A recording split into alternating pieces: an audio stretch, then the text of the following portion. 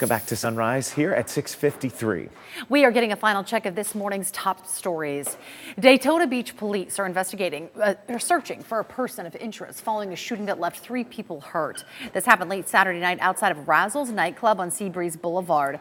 The 3 victims are expected to be okay. Call police if you have any information. One man is dead after an Orlando shooting. Officers responded to South Semoran Boulevard just before 10 yesterday morning. They believe some type of fight led to gunfire. They say everyone involved has been accounted for as of now. A Polk County woman is facing charges after a deadly crash on State Road 400 near Galloway Road.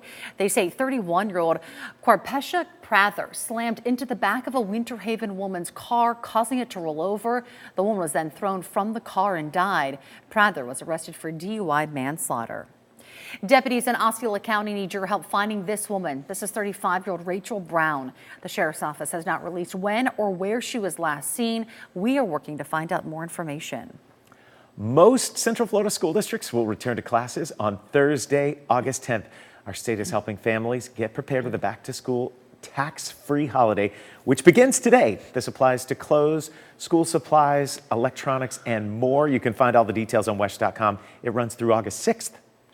Many counties are still looking to hire school crossing guards ahead of the first day. This Wednesday, Osceola County will be holding a hiring event from 10 a.m. until noon. It'll be held at the Hart Central Library. And Orange County says they are also hiring. Now, their training sessions are being held on Thursdays. If you're interested, you can apply through the sheriff's office. SpaceX is prepping a Falcon Heavy rocket launch Wednesday night. It's scheduled to blast off from Kennedy Space Center at 11:04 in the evening. The 2 outer boosters will land back at KSC and create sonic booms. This is a mission for EchoStar.